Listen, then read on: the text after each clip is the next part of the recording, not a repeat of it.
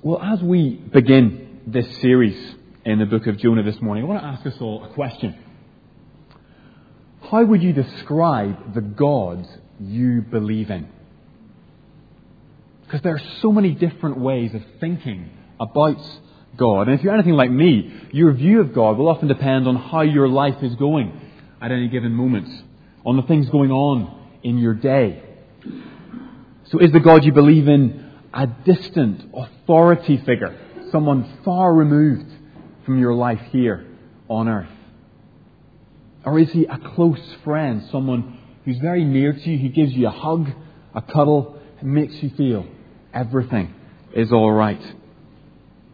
Is he perhaps an agony uncle figure, someone you can pour your heart out to, tell all your problems to, in the knowledge that he will listen to you? Or is he some sort of a life coach, showing you the best way to live, the quickest route to happiness? See, our church vision statement here at Malden Road can be summed up in the phrase, delighting in God, displaying His glory. But the question we have to ask after that is, what sort of God do we delight in this church? What sort of God do we believe in as individuals and as a community? I hope we're going to see in the next few weeks that this book of Jonah presents us with a powerful revelation of the character of God. See, in this book, God reveals His character to Jonah in often very surprising ways. And the supreme revelation of God that comes across in this book, the revelation of the God of the Bible, the God who reveals Himself through His Son Jesus, is that God is a God of scandalous grace. And if we're honest, if you're a Christian here this morning, that probably doesn't come as a huge surprise to you. Because God's grace is something we sing about and we talk about quite a lot in our churches. But chapter 1 of Jonah, I think, presents God's grace in a slightly different way to the way we usually think about it. See, the opening chapter of Jonah shows us that God's grace is a grace that will not let us go even when we want Him to. God's grace does not let go of us even when we'd rather that He did. See, I've already acknowledged that we can drift into many different ways of thinking about God in our lives. That special friend, the agony uncle, the life coach. But what the book of Jonah does is reacquaint us with the God of the Bible. A God who is both comforting for us to know, but also a God who is a little bit frightening at times. Just look at these verses from Psalm 139. Famous words from the psalmist. O Lord, you have searched me and you know me. Where can I go from your spirit? Where can I flee from your presence? If I go up to the heavens, you're there. If I make my bed in the depths, you are there. If I rise on the wings of the dawn, if I settle on the far side of the sea, even there your hand will guide me. Your right hand will hold me fast. In that psalm, it's like the psalmist is flipping from times when he wants to flee from God's presence to times where he finds God's hand holding him, a comfort. And that actually is an experience many believers experience. Sometimes we want to get away from God. Sometimes we suspect that maybe a life lived for God is just too hard, too restrictive for us. Perhaps life without God would be a lot easier. And if you've ever felt like that this morning, if you're a Christian here and you've sometimes wondered, what would life be like if I just turned my back on God and lived for myself? Well, then you're not a million miles away from the prophet Jonah in chapter 1 of this book. Now again, the book of Jonah, it's a short book, only 4 chapters, but it packs in an enormous amount. As we read it, we hear about terrible storms, enormous fish, messages of judgment, and a prophet who argues tenaciously with God again and again. It makes for a great story. And that's because the narrator of this story wants us to remember it. Because see, the book of Jonah, it's supremely a book about God and the lessons God had to teach his reluctant prophet, Jonah. And we need to see this morning that the lessons God had to teach Jonah are lessons we all need to hear. Lessons God has had to teach his people again and again throughout history. See, the book of Jonah is in our Bibles because it reveals the character of the living God. And make no mistake, the God of Scripture is no safe and predictable God. He is a God of grace that can stagger us. A God whose will for our lives can take us completely by surprise. He is unpredictable, unsafe, and startling. And Jonah chapter 1 shows us he is committed to enabling us to see who he is in this world. See, God has hard lessons for Jonah to learn in the course of this book. And Jonah stands for all of us here. In its original context, Jonah stood for Israel. But Christians can't get out of this book. We can't say that's just Jonah. That's just thousands of years ago. Because the same lessons Jonah learned, we need to learn.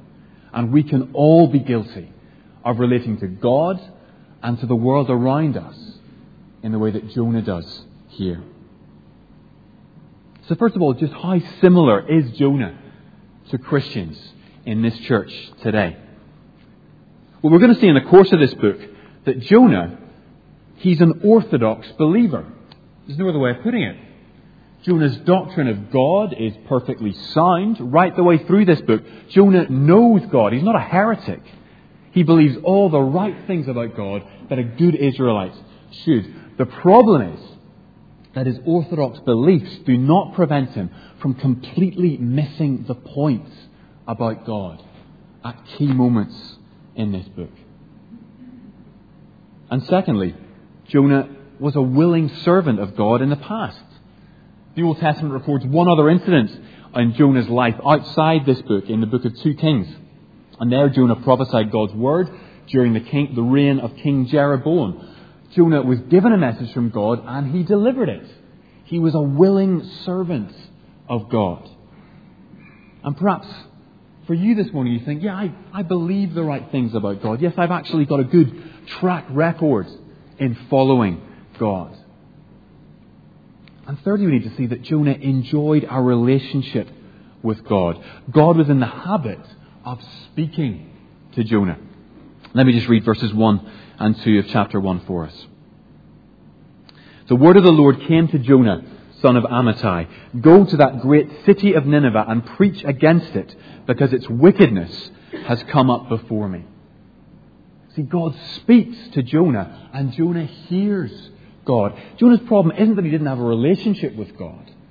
Isn't that he didn't have a personal knowledge of him. Jonah did. And in that, Jonah is perhaps very similar to Christians living today.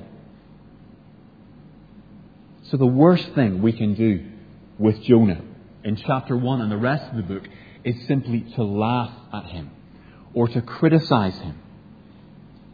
See, by all means, we can laugh at Jonah, but be aware that in laughing at Jonah, you're laughing at yourself. In criticizing Jonah, you're criticizing attitudes that you will all too easily drift into. See, if you're a Christian here this morning, Jonah acts as a warning to you. Because he was an orthodox believer. He was a willing servant of God. He enjoyed a relationship with God. And yet, by verse 3 of chapter 1, Jonah wanted to break free from God. Verse 3. But Jonah ran away from the Lord and headed for Tarshish. He went down to Joppa, where he found a ship bound for that port. After paying the fare, he went aboard and sailed for Tarshish to flee from the Lord. God speaks to Jonah. He tells him to go to the city of Nineveh, and Jonah turns and runs in the opposite direction. Jonah wanted to break free from God. And why does Jonah run here? We're not given a clear answer in chapter 1. James has already alluded to it. Maybe he was afraid of going to Nineveh. After all, it's one of the great cities of the Assyrian Empire. The Assyrians were a terrifying enemy. And the thing is, other prophets had prophesied judgment on places like Nineveh in the past, but they'd done so from the relative safety of Israel's borders. But look at verse 2 again. Look at what God is asking Jonah to do. Not just to pronounce judgment, but to travel all the way to Nineveh, to stand in their backyard and say, "You're all going to be judged." See, it's one thing pronouncing judgment from a safe distance. It's another doing it right in someone's face. So fear could certainly have been a factor in Jonah's decision to run from God. Or maybe Jonah reasoned that if he refused to go to Nineveh, God would just adjust his plan and send someone else. Again, at this period of Israel's history, there were plenty of prophets around to do God's will. It wasn't as if Jonah was God's only option. See, God could easily call another, more willing prophet to go to Nineveh. So Jonah thinks, well, if I run, God's will still be done. I'll just be clear of that responsibility. So that could be another reason why Jonah runs from God. Now, actually, if you want to read ahead, in chapter 4, Jonah gives us his own reasons for running. But I don't want to spoil the surprise, so I'm not going to talk about that this morning. But whatever the reason, verse 3 presents us with this astonishing picture of a prophet of the Lord turning and running as fast as he can away from God. Of a prophet of God rejecting God so decisively and defiantly heading in the opposite direction. See, what are we to make of this?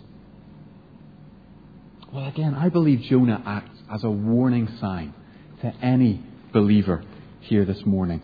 We are all capable of running away from God in our lives, of wanting to break free from God in the belief that somehow that will make us happier. Somehow that will give us the life we long for. The reasons we give for wanting to run away from God are numerous. Maybe you want an easier life. That sense of God's way is just too restrictive. I want to do my thing. I want to live the way I choose to live. Again, linked to that, we maybe want to take control of our lives. We feel that if God wasn't in control of our lives, then we would be. Then we would be the kings of our own destiny. Somehow by turning away from God, we would be free. But there are other reasons for wanting to break free from God. Perhaps painful experiences in the past.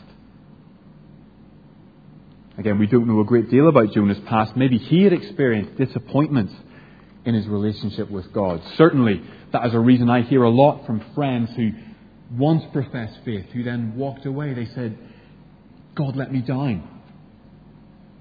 One friend of mine would quote the words, I believed in God, He didn't believe in me. That is one reason why we walk away from God. Or perhaps there's the phenomenon known as compassion fatigue. That sense that God is always calling us to love others. God is always calling us to serve others. And there reaches a point in people's lives where they go, no, I want to live for myself. What about me, God? Jonah says, Nineveh, I don't care about Nineveh. I care about my own safety. I'm not going. See, we're all capable of responding to God's call in the way that Jonah does here, to finding reasons to not obey God. We're all very similar to Jonah. But if you find yourself thinking in those terms, as Jonah did at the beginning of this chapter, then this chapter tells us something. If you want to break free from God, Jonah tells us, you've reckoned without something. You've reckoned without the unstoppable grace of God and the hold He continues to have over His people. We've entitled this morning's sermon, Grace That Will Not Let Us Go. And that applies for those times when actually we want God's grace to let us go.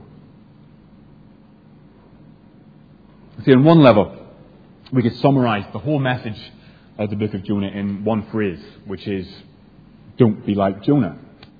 It'd be a very short book. You might appreciate that.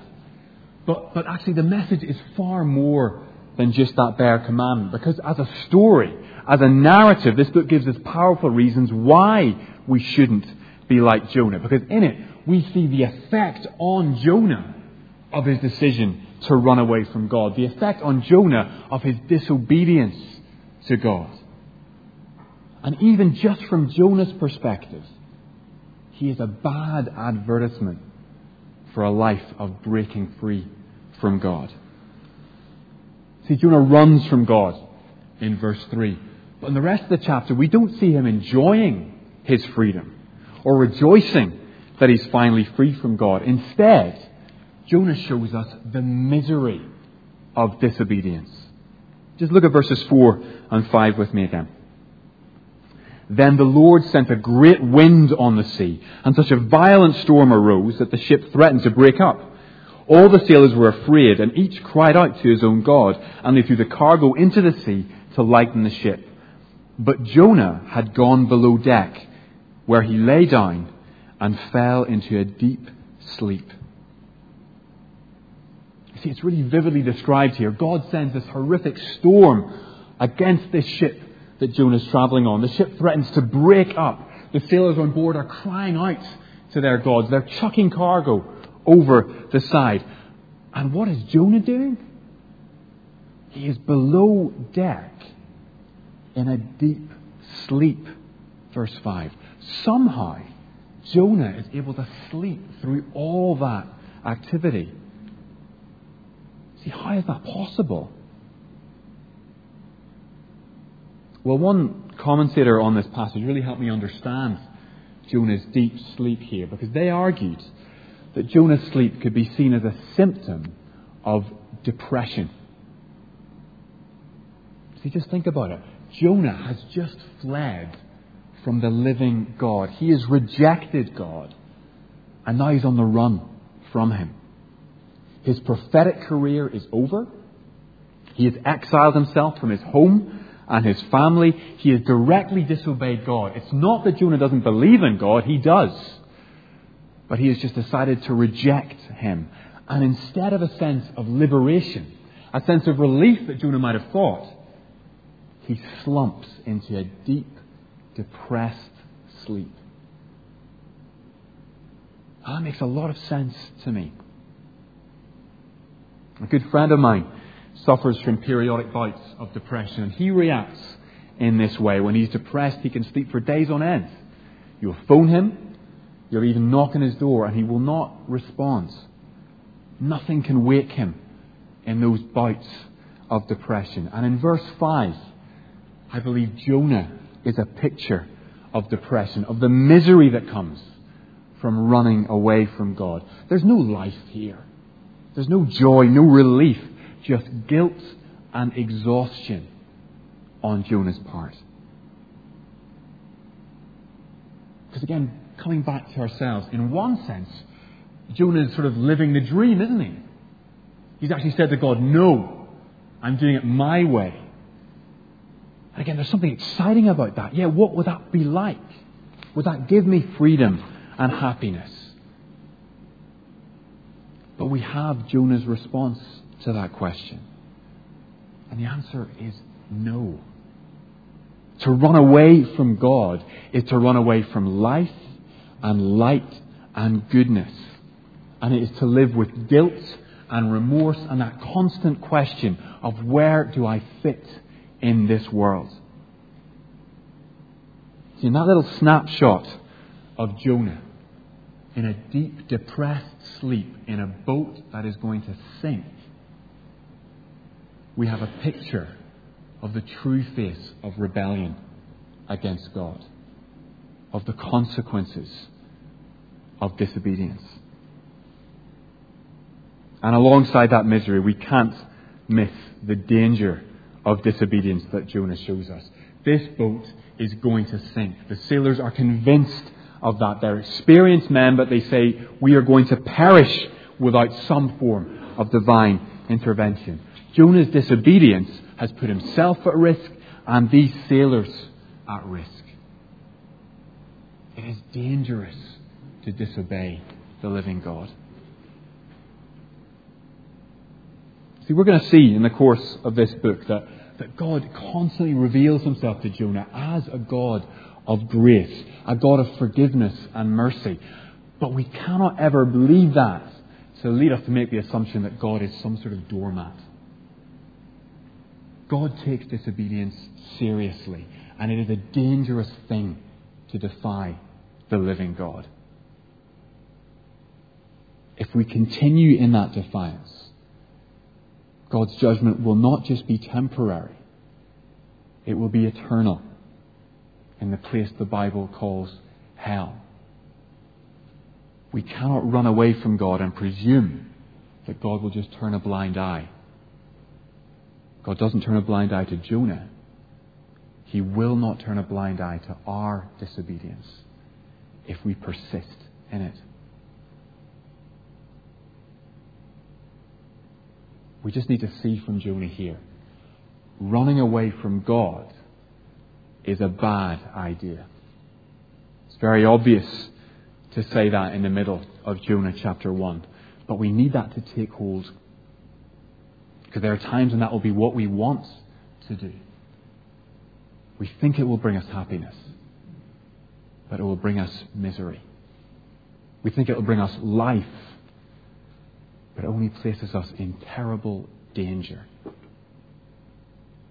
And if things were left to Jonah, then the middle of chapter 1 would be the end of the story.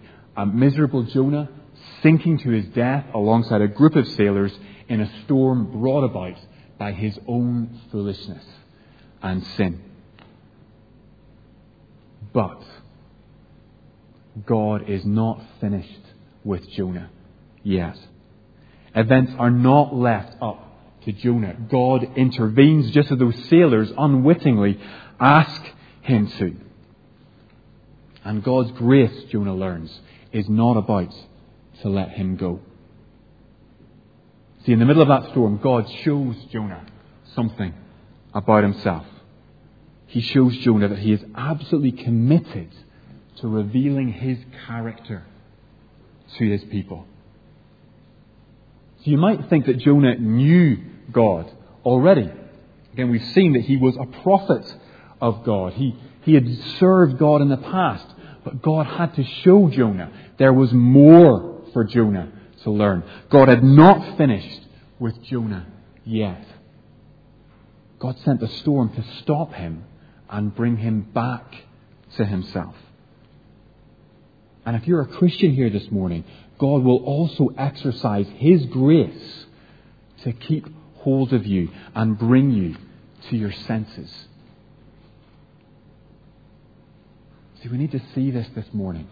If the God you believe in no longer surprises you, then I want to suggest to you the God you believe in is not the God of the Bible. And if the God you believe in finished teaching you lessons about Himself a long time ago, that you've now got this store of knowledge you can rest on, then again, I want to tell you, the God you believe in is not the God of the Bible. Because the God of the Bible is surprising and even bewildering in the ways He relates to His people. And He always has new things to teach us about Himself. He is committed to revealing Himself to us, even in the midst of our foolishness and our sin.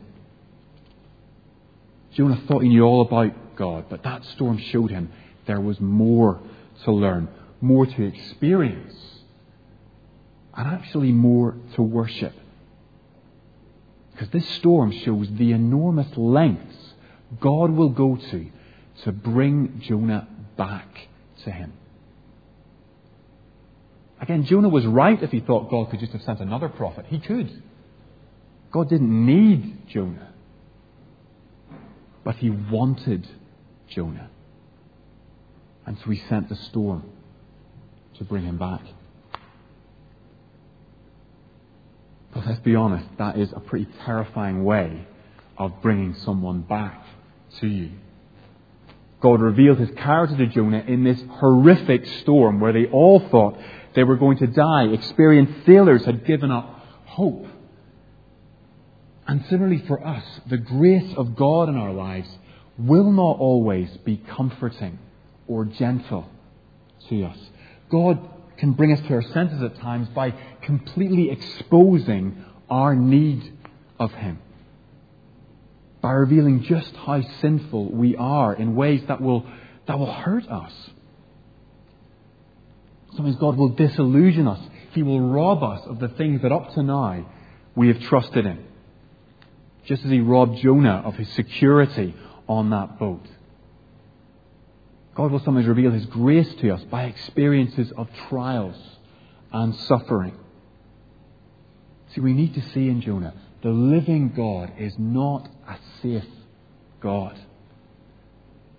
But in that wonderful phrase from C.S. Lewis that I am fond of quoting, describing Aslan the lion in The Lion, the Witch and the Wardrobe, he isn't safe, but he is good.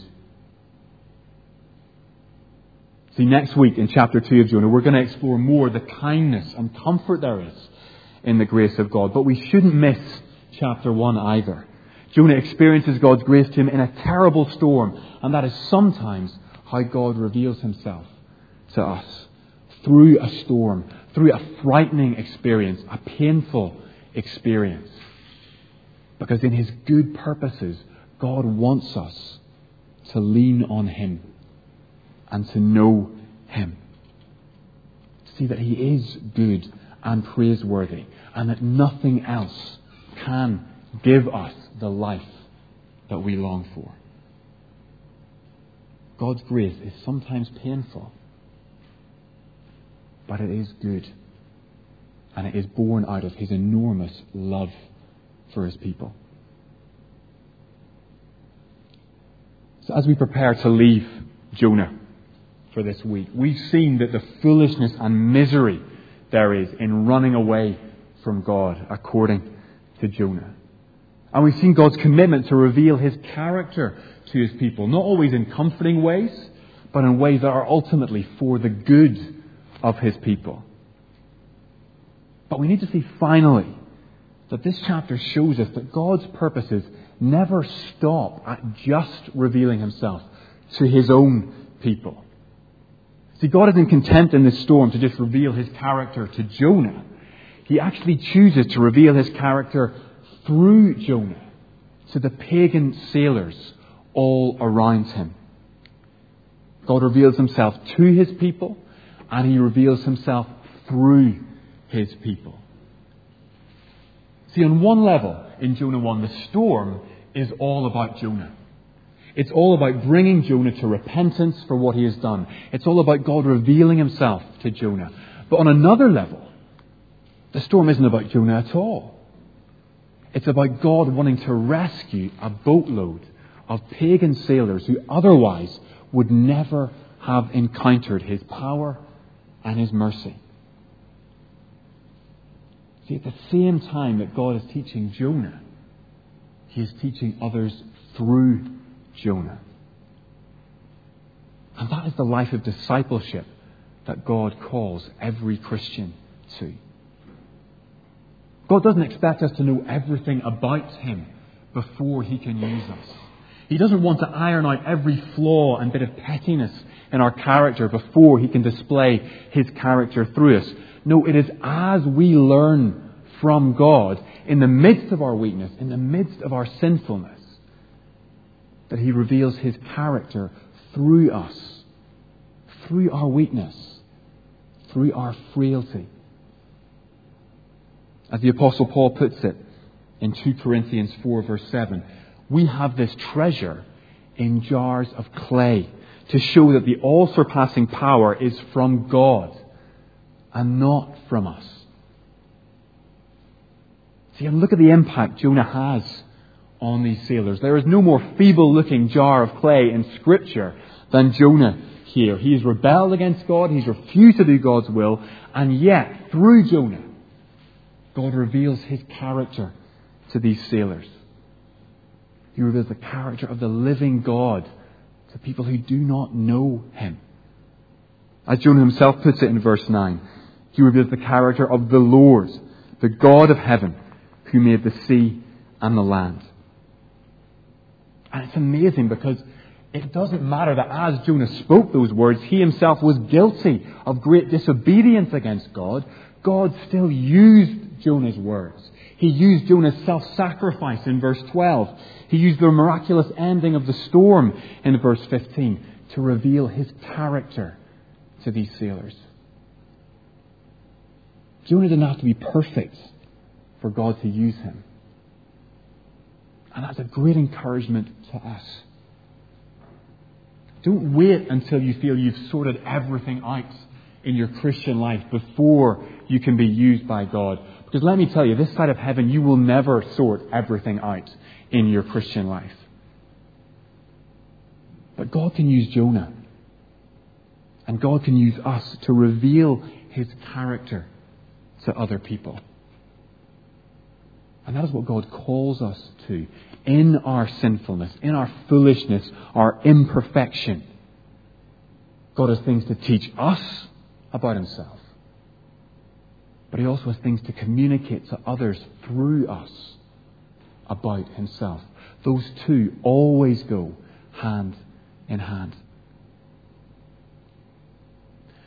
So if you're not a Christian here this morning, please do not fall into the trap of presuming the Christians you know have everything sorted in their lives. Because we don't. This church, it's made up of sinful people who are disciples of Jesus Christ. Not because of anything good in us, but because of his grace towards us. And like Jonah, the Christians that you will know in your life are capable of making a terrible mess of their lives. Our obedience to Jesus is faltering. It is stumbling at times. But my prayer for you this morning, if you're not a Christian, is that as you see the Christians around you, you wouldn't see their goodness. You would see the goodness of God. You would not see their sinlessness, but you would see God's forgiveness at work in them. You would not see the finished article, but you would see someone that God is committed to. Someone who is precious to God. And someone who invites you to join that relationship with the God of grace. See, the only hope any of us have here this morning, whether we are Christians or whether we are not Christians, is this same grace of God that he exhibits in Jonah's life. But thank God, God is willing to demonstrate his grace. And the lessons God teaches Jonah are lessons we need to learn today. A life lived in disobedience to God will just bring us misery and put us in danger. But if we respond to God's grace, he is able to reveal himself to us and reveal himself through us. And that's a treasure, isn't it? This message of the powerful, gracious, living God. It is a treasure to share with one another and with this world. It's a treasure in jars of clay. Because that is God's people. We are foolish and petty and weak. But in those jars of clay, God loves to exhibit his grace and his power. And we can trust that he will do that when we ask him to.